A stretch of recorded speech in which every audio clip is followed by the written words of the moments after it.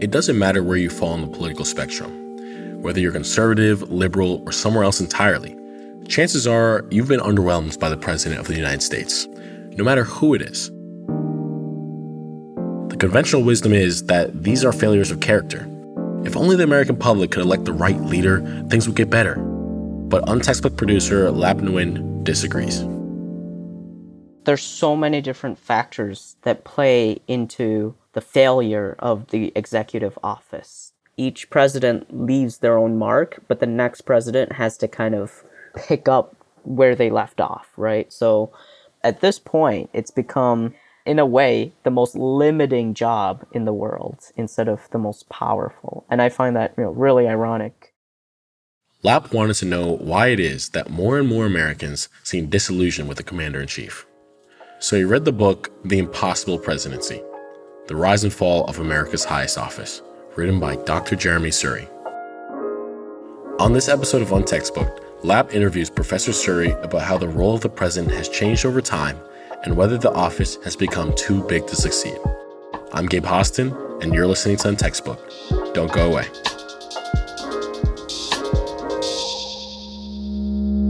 Untextbooked.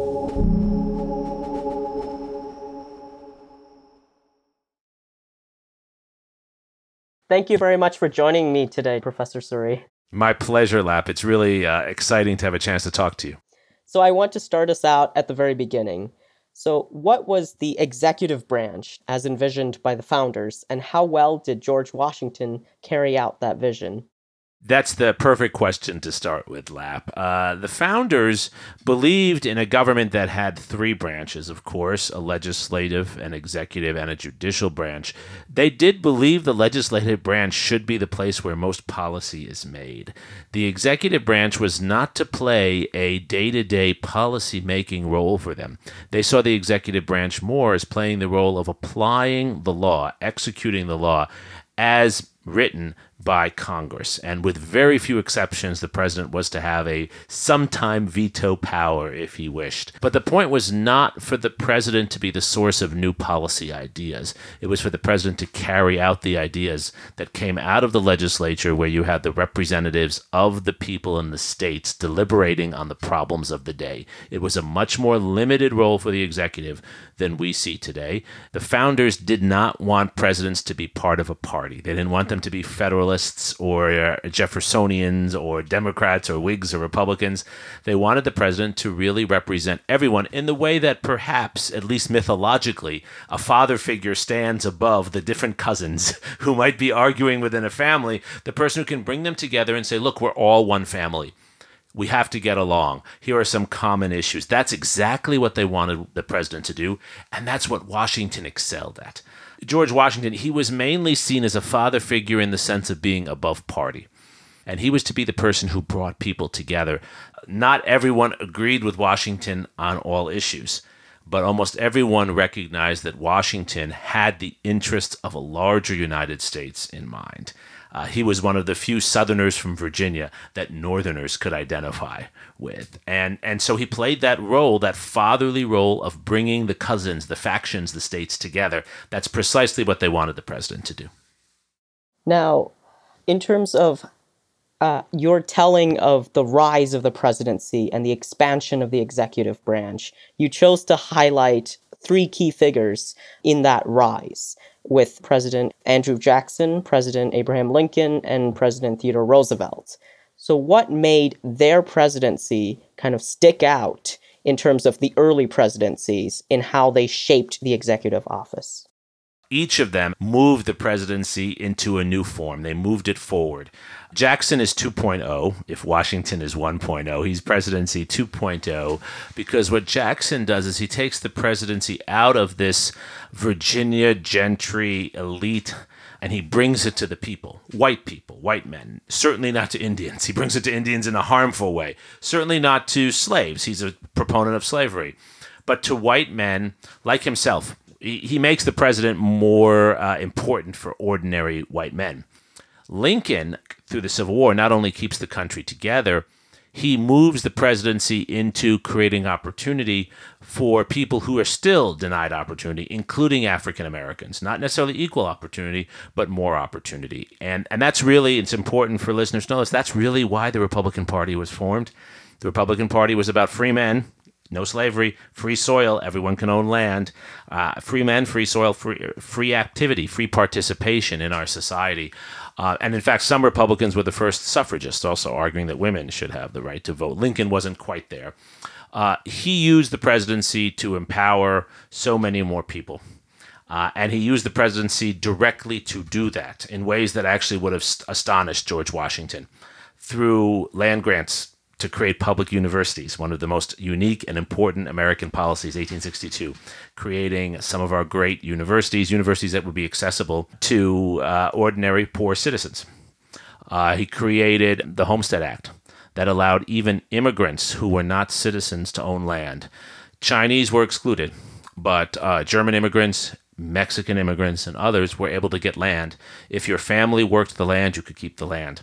So he moved the presidency from helping some white people, some white men, as Jackson was, to now creating opportunity for a broader range of citizens, including African Americans, which is why Frederick Douglass revered him. Not just the emancipation of the slaves, but the vision of opportunity for black citizens and immigrants and others. And then I think Theodore Roosevelt is 4.0, right? If Jackson's 2.0 and Lincoln's 3.0, Theodore Roosevelt's 4.0, because he takes Lincoln's vision of a country of opportunity and he makes it more international, giving the United States a much greater international presence, again, for ill and for good. To say that they changed the presidency doesn't make them heroic men of marble. It makes them pioneers, good and bad. So the bad is Theodore Roosevelt's greater international vision includes more American dominance in the Caribbean, in places like Haiti, the Dominican Republic, Cuba, where we continue to see issues that are sometimes issues the United States has contributed to the problems in. But he also envisions the United States opening up more opportunities for trade and the United States being connected to a larger growing global economy that does provide for so much more wealth and prosperity for so many, though not all, Americans. And so if you go from Washington to Theodore Roosevelt, you see a completely different presidency. We use the same words, but it's totally different. So the common thread that between these three presidents that I've noticed is that there seems to be an element of populism, the willingness to kind of fight against the elites, to defend the interests of the common American. Can you talk a little bit more about how that populism, that external force kind of pressured these individuals to expand the office? Great question, Lap. I think it is organic in the sense that Congress is very slow to catch up with the needs of the country. It's very hard to move a country as large as ours by legislation alone.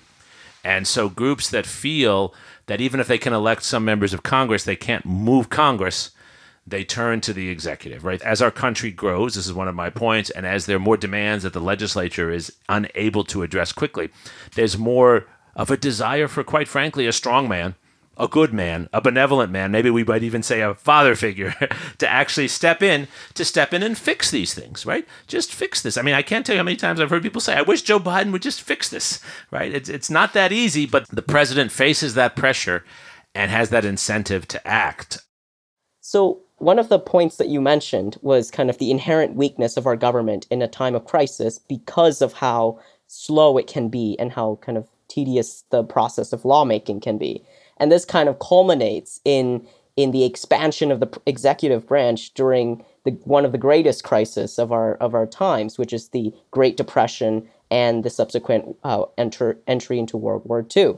And so you made a point of really highlighting the presidency of Franklin Delano Roosevelt as the turning point in the role that the executive play.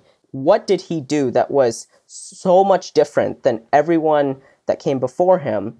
And then how did he set up the presidency so that those that will come after him have a very difficult time trying to fulfill all of the promises that he made to the American public? It's such a great question, Lap. It's the paradox at the center of the book. the man who I think is in some ways the most successful modern president, and he deserves our praise and more for that. The things he does actually almost make it impossible for there to be another great president like that under the current system. Franklin Roosevelt is the first person really to move the presidency from now a policy-making, military, economic position into a very personal part of every citizen's life. Before the 1930s, people didn't think the president was going to help them. They argued over which president they liked. They argued over policy. Of course they did. But they really didn't think that the president was going to help them, for example, if they lost their job, or if they didn't have health care, or if they were being lynched, if their civil rights were being violated. They looked maybe to Congress. They looked primarily to governors and to mayors, etc. Presidents were distant from the public, and they were physically distant too. Most people saw pictures of the president. They never actually saw the president in the flesh, rarely heard his voice. Herbert Hoover's one of the first presidents to be heard over the radio. So they're distant figures. We have to remember that. It's different from our world. In the context of the Depression, beyond the policy, Roosevelt recognizes the president has a therapeutic role to play. And people sometimes criticize this, but I think that's so short-sighted. The historian in me points out, I think, how necessary it was during the Great Depression, as I think it is today, Lap, for people who feel that they are surrounded by horror and mistreatment. Whether right or wrong, they feel that. They need to believe there's someone who cares about them with power. The truth is the average person has very little power to change the world. What keeps you going is your belief that someone cares. And that's what FDR conveys, that he is the president who cares. He makes people believe it. And it's the most extraordinary thing that down and out citizens of all kinds who are so different from Roosevelt, he's an elite, right? The man has never actually had to work for a paycheck. He still collects an allowance from his mommy while he's president. That's how he had the fancy cigarette holders, right? But nonetheless, he conveys empathy. And I think that changes everything because now the presidency becomes a focus for so many of our problems, concerns, interests, and hopes. So much is placed on that one man, and he does an extraordinary job during the Depression, not of solving the problems of the economy overnight or even through the whole time he's president, but of getting people re-engaged. One of my favorite examples, Lap, is the banking system is collapsing. People are pulling their money out of banks. I mean, hopefully you and I will never experience this, a bank run, and people are literally putting their money under their mattresses. Any of your listeners who have still some relatives who were alive then, I'm sure they had money under a mattress. He comes on the radio and asks people, put your money back in the bank. The only way the banking system works is if you put your money back in. If you don't deposit your money, there's no money in the economy. Loans can't be given to the local restaurant. The local restaurant can't make food. They can't hire people, etc. And people listen to him. They trust him. He uses the radio. He uses storytelling. And he uses policy to do this. He creates agencies. They're terribly inefficient, but they're agencies that bring resources and connection to people. The Civilian Conservation Corps is the one we as historians always like to point to. Millions of young men and women, the age of many of your listeners, perhaps 18 to 30, who have no chance of getting a job. The unemployment rate is beyond 25%. They have no chance of getting a job. They get hired and put in work camps to go build pathways in national parks. And then through the WPA, they're involved in building schools, planting trees. They get paid a little bit of money. That's not really the issue. They get to feel they're part of something. They're not sitting around depressed. There are elements of this we have to say that are fascist. This is what fascist governments did. What's extraordinary about Roosevelt is that he's doing this not for fascism, but for democracy. He's not building himself up as the unfallible leader. He's not taking away electoral choice from people. He's actually doing it to strengthen democracy. Saul Bellow, the great writer, says, and I quote this in the book, that we were fortunate. We had a man of that skill who also understood and valued democracy in the way he did. And I think that changes everything. I think the presidency I'm describing here is in some sense the presidency we've all inherited. I think we have had equally talented people in the presidency since Franklin Roosevelt, maybe with one exception. And these are people who have generally also wanted to do the right thing for the country. Not all of them are people I liked. Some of them are people I didn't vote for. That doesn't matter. I think they were good men and generally quite talented. And they had certainly many talented people around them. The problem is not the intentionality nor the skill. The problem is that they had too much on their plate. The president is now the SOS for so many issues, in part because Congress often doesn't do its job, in part because other countries create problems, right? The president is constantly in crisis mode. And what I try to show is pretty much every president since Roosevelt finds themselves a long way through their presidency saying, oh my gosh, I've spent a lot of time working super duper hard to prevent things from getting worse. But I haven't had time to actually work on the things I really, really care about. And you mentioned kind of solutions to this issue of this ballooning executive branch. Is it possible to return to that smaller executive branch, or do our solutions have to account for the fact that it's going to stay kind of large and cumbersome for the foreseeable future? So I don't have a firm answer on that, but my view, based on the historical research and reading and thinking I've done, is that our country is so big, so involved in so many places, and so many decisions need to be made. And for better or worse, a legislature is going to be a slow-moving entity. So we do need an executive, but we don't necessarily need to put it all in the hands of one person. The founding fathers, when they think about the presidency at the Constitutional Convention, they have a debate. Should it be 1, 2, 3, how many people? And they say 1 because they say it's going to be a really small office. So just by their logic, I say, well, it's a really big office. Now there's a lot to do. It probably shouldn't be just one person. And we do also know as historians, and this is really what drives my thinking, too much power in any one person's hands even corrupts Mother Teresa, right? I mean, no one should have that much power. Power is corrupting. And so I think we need to be creative about thinking of ways in which we can divide executive power, not to create more factionalism and partisanship, just the opposite, to create more efficacy. As I argue in the book, I think Obama would have been very well served if he could have focused on either the domestic or the foreign. Now, of course, they come together. It's artificial to divide them. But you could have someone who has primary responsibility for one and someone has primary responsibility for the other. I don't know any university that's run by one person, right? They usually have a president and a provost. The provost does the day-to-day academic affairs. The president does the fundraising and the overall economic affairs. Same with most businesses, right? We need to have a conversation about this. It's too much for one person, and we have to find a way to divide it up. Now, I want to just push back a little. Wouldn't that kind of force us into the same trap of partisanship and potentially, clashing of ideas amongst our own executives when we need to be figuring out how to solve the crisis that comes up as fast as we can? Wouldn't adding another person kind of bog down the executive and turn it into a smaller version of Congress, for instance?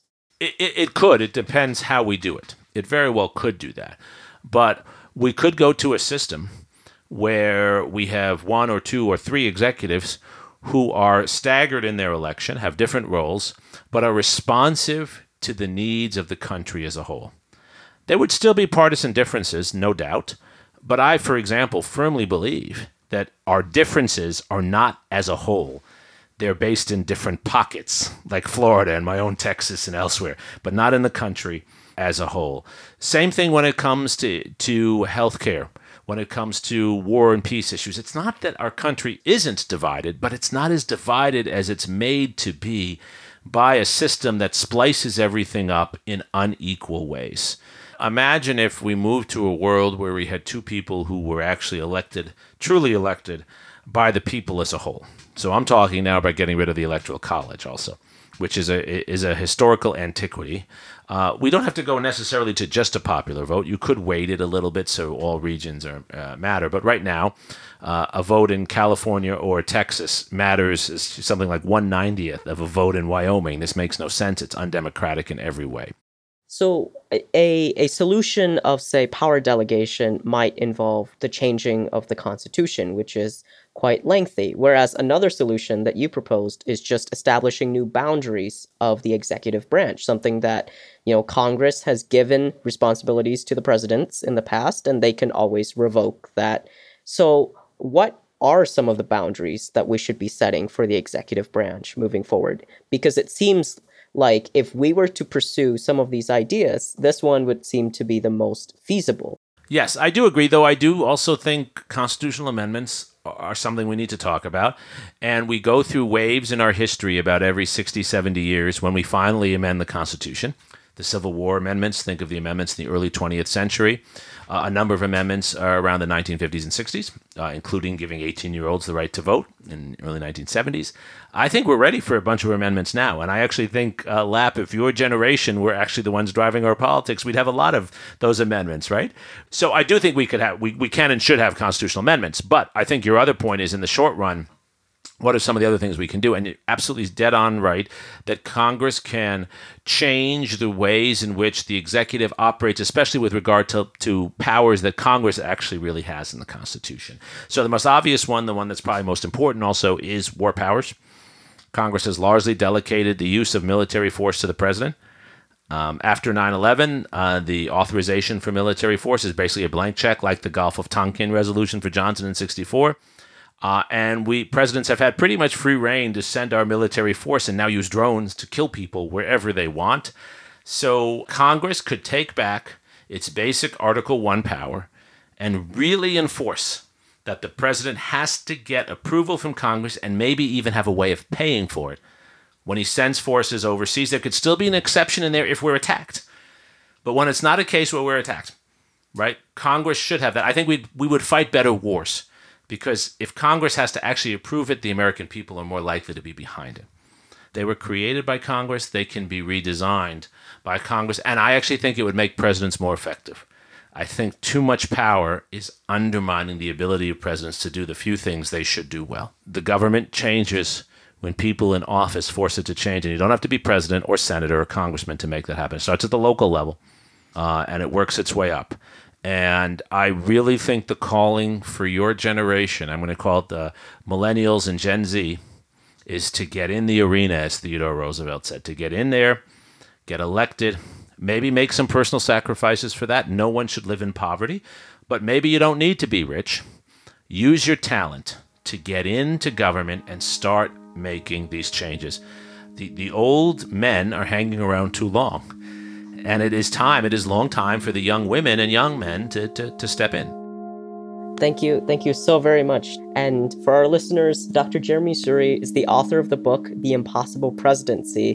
Professor Suri, where can we find more of your work? Well, I publish stuff all the time, but maybe what's most interesting for your audience is I have a weekly podcast called This is Democracy. We take contemporary issues and we talk about the history of those issues and how that history can help us see positive ways forward. It's supposed to be optimistic, using history to be optimistic.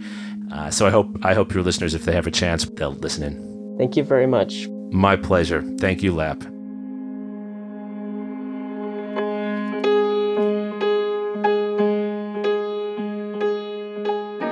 Dr. Jeremy Suri is a professor of public affairs and history at the University of Texas, Austin.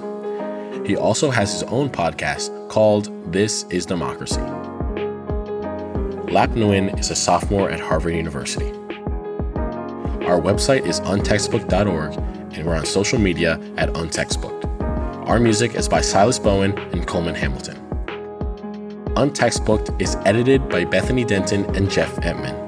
Fernanda Rain is our executive producer. Untextbooked is a project of Got History, an organization that believes in a world where all young people can advance civic well-being for themselves, society, and the planet. Thanks for listening.